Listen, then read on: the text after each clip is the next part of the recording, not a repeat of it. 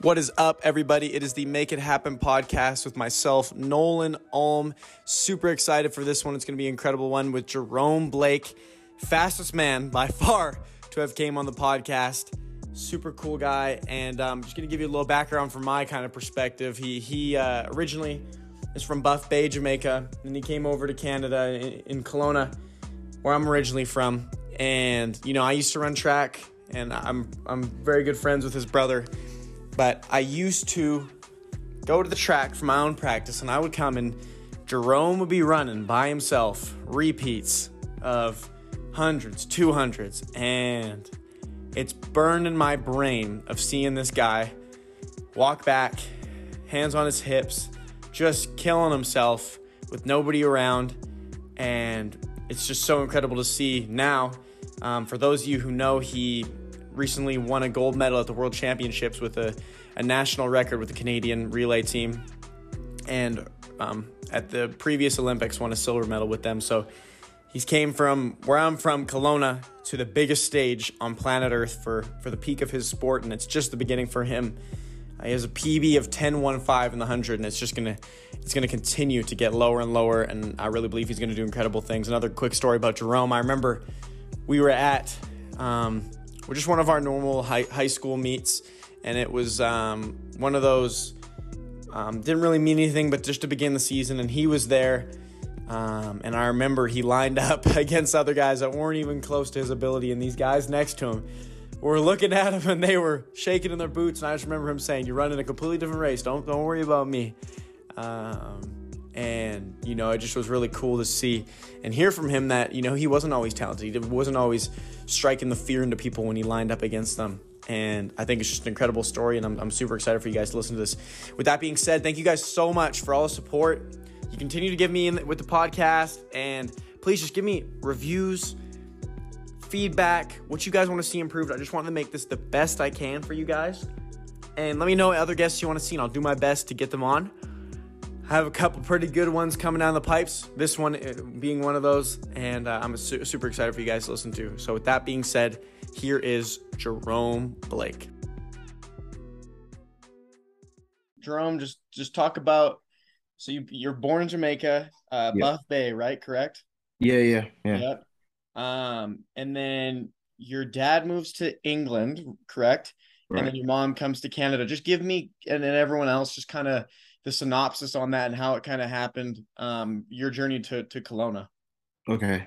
So, I don't remember exact what year it is, but I know that it was months apart. Like my dad left in let's say January, and then my mom left in like March. So in this space of like 3 months, I didn't live with none of my parents anymore. My dad got married, moved to the UK with his new wife. My mom got a job in Canada, moved to Canada. So it was like it was me and my two brothers. My little brother, he was he wasn't even in grade one yet. He was in like kindergarten still. And then I lived with, it was just me, my older brother, my little brother living together in the house that my parents lived in. And we did that for a while, but then because I mean we're young, so like I don't think I was like 12 at the time, maybe younger than that. And my older brother was probably about 23, 24 at the time. So it was like crazy.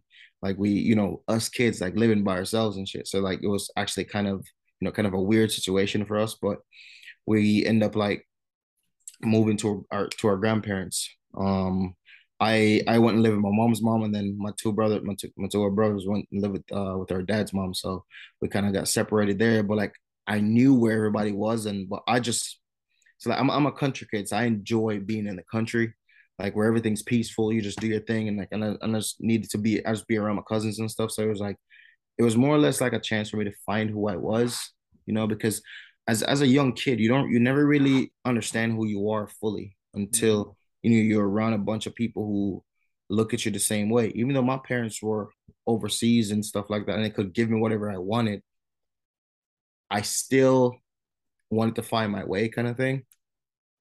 And I think that's one of the things that really make me the person I am today, because regardless of my situation, I've always wanted to be you know as hardworking as I can be, sometimes like, I'm the first one and last one out kind of thing. So I was always trying to set myself apart from everybody else. And, for me, how some people are just born talented. Like I know a lot of people are just born talented. Like they can just wake up and just do it. Mm-hmm. Like for me, like I was not like that. I was never born talented. I wasn't like for a long time, like my high school coaches, even in Jamaica, like they they call me LBW because like I got super long legs, but they don't really amount to nothing. Like I can't run as fast as everybody else. I can't do certain things that most people my age would do. So, I feel like I was, I didn't know how to fit in. So for me, moving to Kelowna in 2013, I feel like that was a blessing in disguise for me because it really put me in a place where I really needed to be, away from everything. I had to put myself, well, you get thrown in an uncomfortable environment because like if you really look at it like this, right? Let's just do it like this. I think it's an easier way to do it. You take, say, you take a wild, like I don't know, like some wild animal. Like I don't put myself in the same situation as a wild. That's kind of weird. But you take a wild animal and then put him in a cage. Like what's gonna happen? Like it's gonna like run around. Once it realizes it can't go anywhere, it's gonna lose its mind. And get super depressed and down because it can't run as free as possible. It's the same thing like putting a jaguar in a cage. It can't stretch its legs, and it's like a bird in a cage. You can't really flap your wings and fly. Like for me, I grew up in an environment where everything is at your disposal. You can just get up and say, "Oh, I'm gonna go here." You can go do this, do whatever you want, and just be free and just do your thing. But moving to Kelowna, it put me in a spot where, I really had to make new friends. I had to understand the culture. I had to get used to winter, and just get used to the way people are there. So, for me, that really put me in a place where I think I really needed to be. So it just helped me understand what hard work is. And meeting my first coach, Pat, and like she's like to this day, I said she's my third mom. I have three moms really.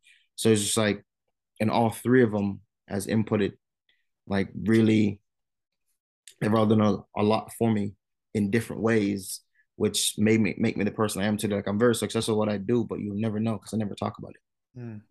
Never tell anyone. I used to be walking on the road, you'll never know who I am because I don't walk around with anything on my chest. But at the end of the day, like moving to Kelowna was really good because it really teach me a lot about myself as well as what hard work can really do for you. Mm. That's awesome, man. That's so cool.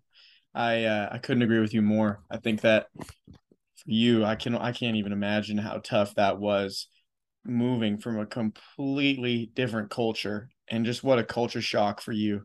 Um and having to adapt and like you said, it really probably taught you some of the biggest lessons in your life in that period of time when you came over.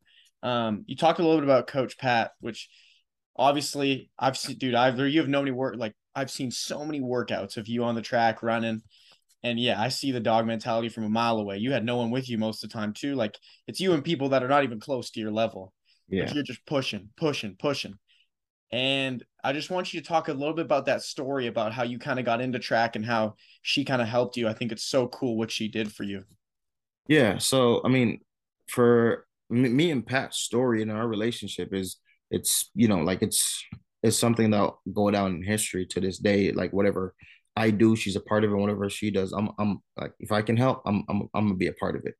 We first met in 2013 at Dapper Bowl actually. And then, she told me she's gonna turn me into a sprinter. And I said, well, you can try. I mean, we'll see how it's gonna go, but I'm not really sure how it's gonna go. So, she told me if I just have to believe in the process of what we're gonna do. And I was like, okay. And remember, she was telling me, she told me this from 2013, like the first day we met. She literally told me, you're not gonna go to the 2016 Olympics, but you're gonna go to 2024. And I was like, I looked at her and said, you're crazy. Not even terrible as she is, but it's just like somebody looking at you and telling you have talent to do something. It's like, I don't know, like you telling some kid like that's 9 years old is gonna go to the NBA and he did it. So it's like for me, it was like I couldn't see it, which one of the things that coaches can really do if it's a really good coach, they can tell you the talent to do something before Mm, you do it. So they see it for you. So that's the one thing she did. She saw that the potential I had to do something that I have no control over. So, we met then and we spend a number of time, a lot of time, man. Just like as you said, you see me at the track running all the time, but spend a lot of time. They call it getting your sea legs in a sense. So we spend a lot of time running and trying to understand my body a little bit more, get me a little bit stronger, and from there, we try to take on as much, as much as Canada as we could. We try to take over as much as we could, man. I'm telling you, there's some times where we actually drove from Kelowna to Edmonton. We flew to like Saskatchewan. We flew to Montreal, like Toronto, like I think we went to Vegas. I think we went to, I don't know, we went somewhere in the US, I think at one point to race and stuff. It's just, just to get me enough, exposure. And but the one thing that dampened all of that was it dampened the process, but I feel like it was for a reason. As a non-Canadian, you can't displace a Canadian from any track and field championship final. So even if I'd gone to like any Canadian championship, I couldn't make the finals because I'm Mm. not Canadian. They Yeah. don't allow you to run. So I went, going into the finals with the fifth fastest time. They put me in lane 9 outside where, you have really no chance to really do anything out there because I mean, back then, like I would think like the further outside lanes, I'm like, man, that's so dumb. Like way out here, I can't do nothing from out here. But they put me out there and just say like we're just gonna let you run. And even if you win, you still won't you get, you still be disqualified. So I was like, okay, whatever. So I just never went to trials ever again after that because I was like, I figured like I'm not gonna go until, I know that I can make the team or I Mhm. know I can, actually, make an impact. So, I was fortunate enough to get my citizenship in 2018 and she was there. Pat was there. She flew down for Canadian trials in Ottawa, and watched me make my first Canadian team. So we've come full circle from where we started in 2018, from 2013 to 2018, making my first Canadian team. You know, and she watched me grow up in a sense, and she wasn't at trials, but she watched while I make my first Olympic team, and she watched me with my first medal as well. So and she came to World Championships earlier this year and watched me with my first gold medal. So Wow. it was awesome to share that journey with her.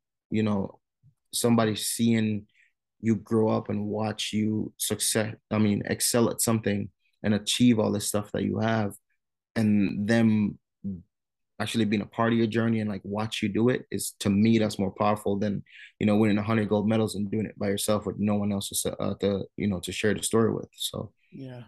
that's I'd rather do that over again for sure. That's incredible. So cool. I can only imagine the feeling that she had too when you win that gold medal this past summer. And yeah, I was watching because Johnny, Yeah, he was there. So yeah, I've been in talks with him, but every single time there's a race, I'm tuned in and I'm always seeing what your times are looking like and stuff. Because I saw it from the beginning. And I think the coolest thing you said when you were talking in the beginning, I really wasn't expecting this, was that, you didn't have, the immediate gifts. Obviously, you have incredible talent that you've had to work for and unleash, right? But I think a lot of people that know you, especially me, I thought you were just some freak of nature. yeah. And it's so cool to hear that what's got you to there and it was what's going to get you to being in the 100-meter final in the Olympics one Hard day work, brother. is Hard work. exactly that mindset. So my question to you is, where does that come from? Is it from someone in your family, or because it's different? Most people don't think like us. Yeah. It's an environment you grew up in. So if you look at me, you look at my little brother. My little brother. Perfect example. When my little brother just moved to Canada, I'll use him as the example just to show you. When he just moved to Canada, my little brother was tall and he was a little bit chubby. And Pete McCall saw him and said, I want him to come play football because I played 1 year with Pete, terrible football player. And he took my little brother from grade 8 and he said, I'm going to turn this the best football player ever that come out of Rutland. And I was like, well, shit, I'll watch. I'll watch the journey. And then 2 years later, he's one of the best football players, well, best running backs or whatever they call him. But he's one of the best at what he does. It just goes to show your environment molds you from when you're young. Even for you as well. Like I've known about you, just seeing the stuff that you're doing as well. Like from and hear from a little brother as well. The thing is about it, people who want something really bad will work for it. People who get stuff handed to them don't really work as hard. They work hard, but there's a limit. When it gets hard, they don't push past that. Mhm. I know there's two things that's gonna get me out of my situation. I know there was only two things. Was either shit like I go back to Jamaica and go work and do that and just hang out there because it's easy, or stay here and grind and work really hard and just know my legs could get me very far. And I just believed in, everything that I was doing, is believed that I was talented enough to do it. So I just said, hey, you know what? Like if I put my nose down and just work as hard as I can and stay as silent as I can, you know, it's gonna work out. And then now, a couple years later, you know, I'm one of the fastest person in Canadian history, and still growing. I'm still fresh, still new to everything, still learning, still getting better. Even this year, this is one of the things also like I never even talked about. So this is going to be news to everybody. So when everybody hear this, they're all going to be like, what the hell? I joked about it all year, but I ran 3 months of the season, training 3 or 4 or 5 days a week. Couldn't really train very hard. I had two fractures in my lower back right now. One of the pedicle on my pedicle on my left side of my spinal column completely broke off. So running, Wow. if you ever had a back injury before, and then the left side, the right side also have a contusion as well Wow. on the same in the same area. So running, can you imagine like how painful that is? Yeah. And I ran 3 months, the last 3 months of the season, 5 races of world championships, leading up to world championships, Canadian trials, other Diamond League meets overseas. And everyone was like, oh, like Jerome's looking so good, but I don't understand. Like, it's like I have to fight my body, fight my mind to actually go out and compete. I remember Worlds, I would take so much ibuprofen, like when he poked me like that, I probably couldn't feel it. I saw numb, I had to numb myself, and mentally I had to do it as well to go compete because I was hurt. I was in so much pain. Like there's like walking out the track is like I want to cry right now because like just like or just turn around, just go back, just don't even run because I was in so much pain. Like I couldn't even like I'll go down to start and pushing off. My legs are like folding in my body. Like I couldn't even do anything. So I had to like just let my adrenaline take over and run. And nobody knew that. The only people that really know is my team, my coaches, and the Team Canada staff. And one of the most important things that I've learned this year is mentally you can shut off and perform.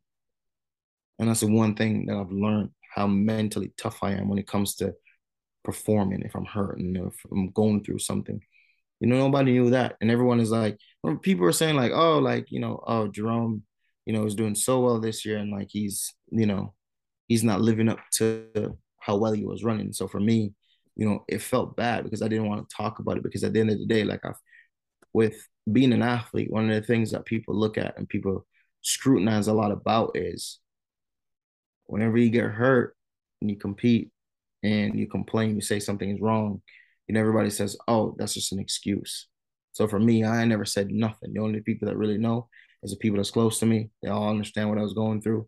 They all knew what it is. And, I just had to just, keep going, just keep doing my thing. And, here I am now. So Good for you. Good for you, man. I can only imagine. Yeah. I've had little back things, but geez, contusion and broke like, wow, that's crazy. It makes me think of something else that I was really thinking about before we hopped on here too.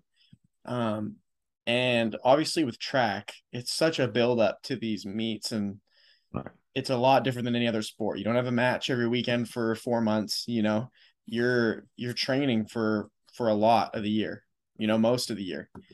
What do you tell yourself, especially, like people see the success now, but I'm sure there was years, Jerome, where it was, and even when you couldn't compete because you didn't have your citizenship yet, it's like you were patiently working. I'm not going to say because you weren't waiting, Right. but it's like you just have to keep yourself in the mindset of it's coming. How do you keep yourself in that mindset?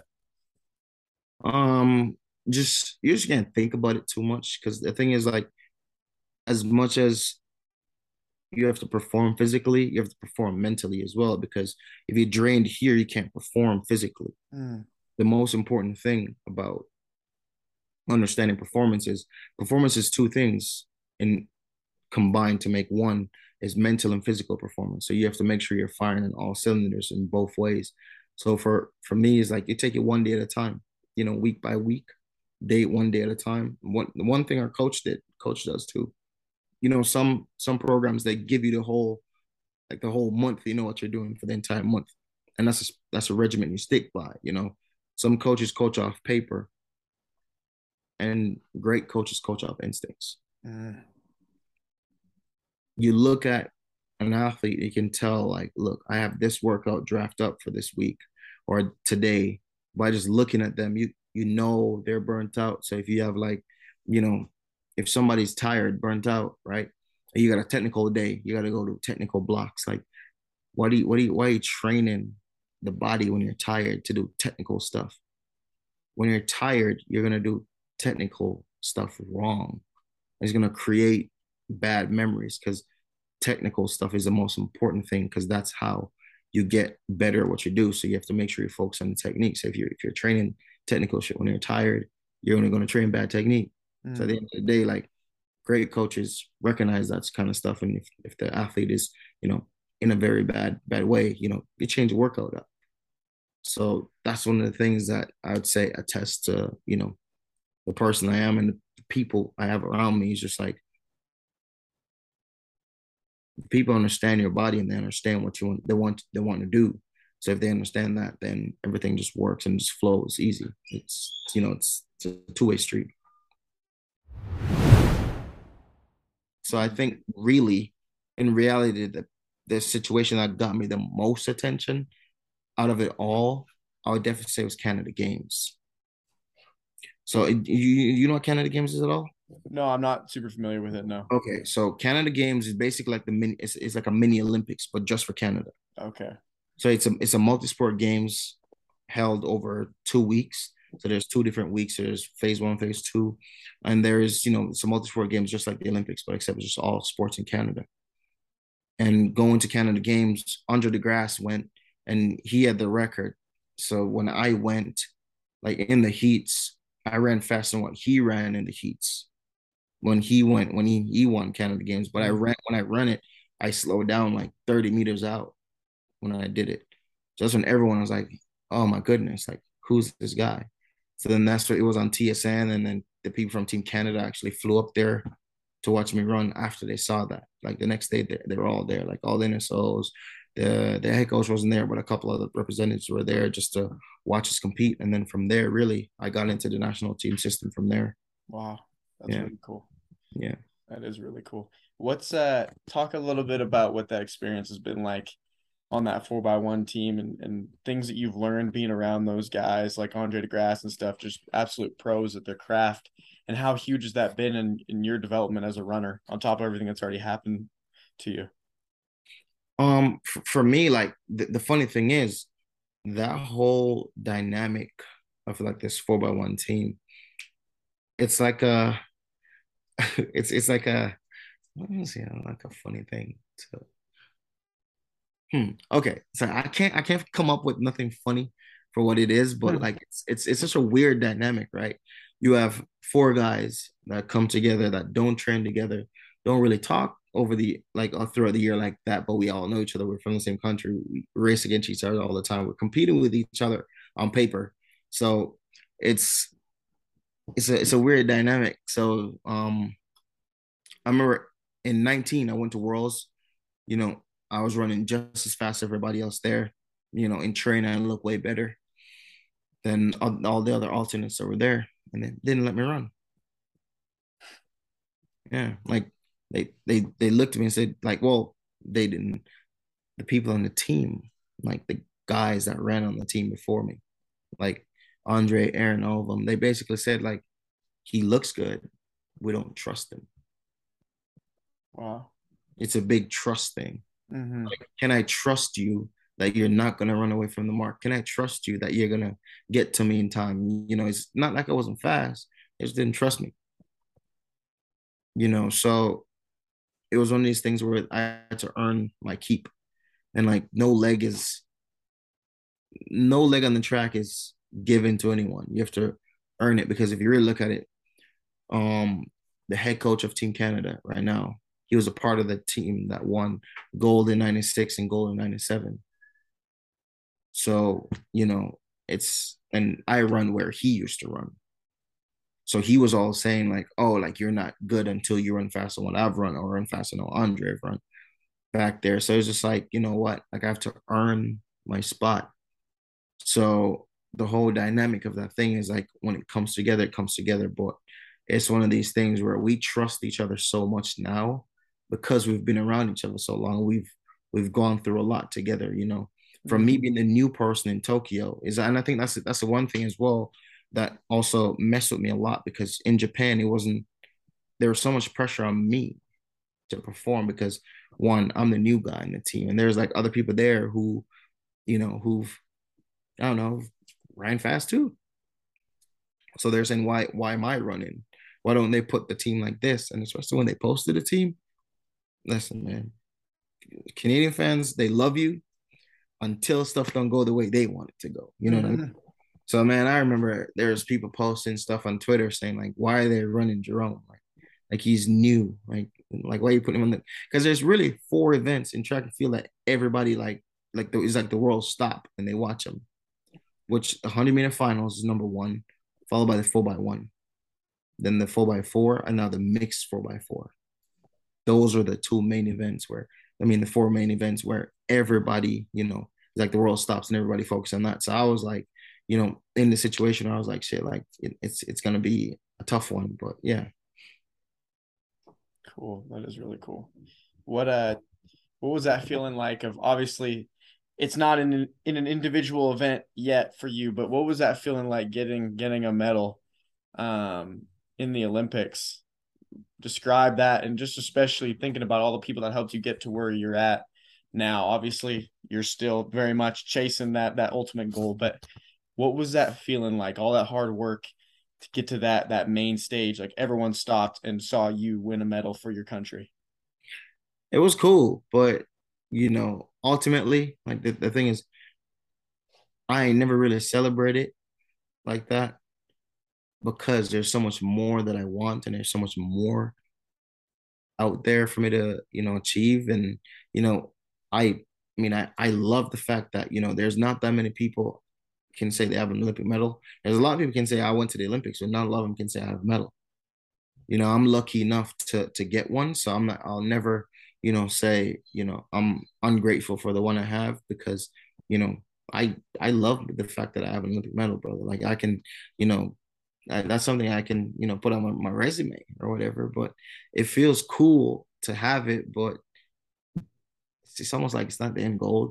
There's so Mm-hmm. much more there, so it's just like it feels great to have it, but that's about it. That's all I can really say, because I just want so much more for myself, and the medal is just a medal. Awesome. Yeah.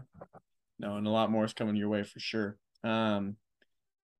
What would you say, just kind of wrapping up here with a few more questions, 2 more questions here. What would you say to Kelowna athletes or young athletes anywhere that have this big goal, whatever, that are in the position that you were in? What would you say basically to the younger version of you, um, as they're starting to develop and have these dreams and goals that are larger than life?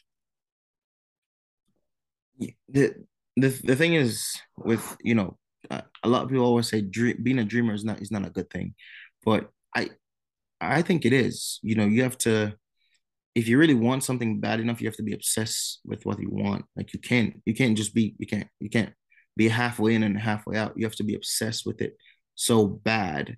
Like you think about it all the time. Even though you can't see it for yourself, but you think about it. Like there's times, like I can't even tell you the amount of times where I've ran 9.8 and 19.7 in my head. I haven't done it yet. I mean, I've ran 19.8, but I haven't done what I want to go for yet. You know what I mean? So it's just like it's just in my head. You have to be very obsessed with it. Find some good friends.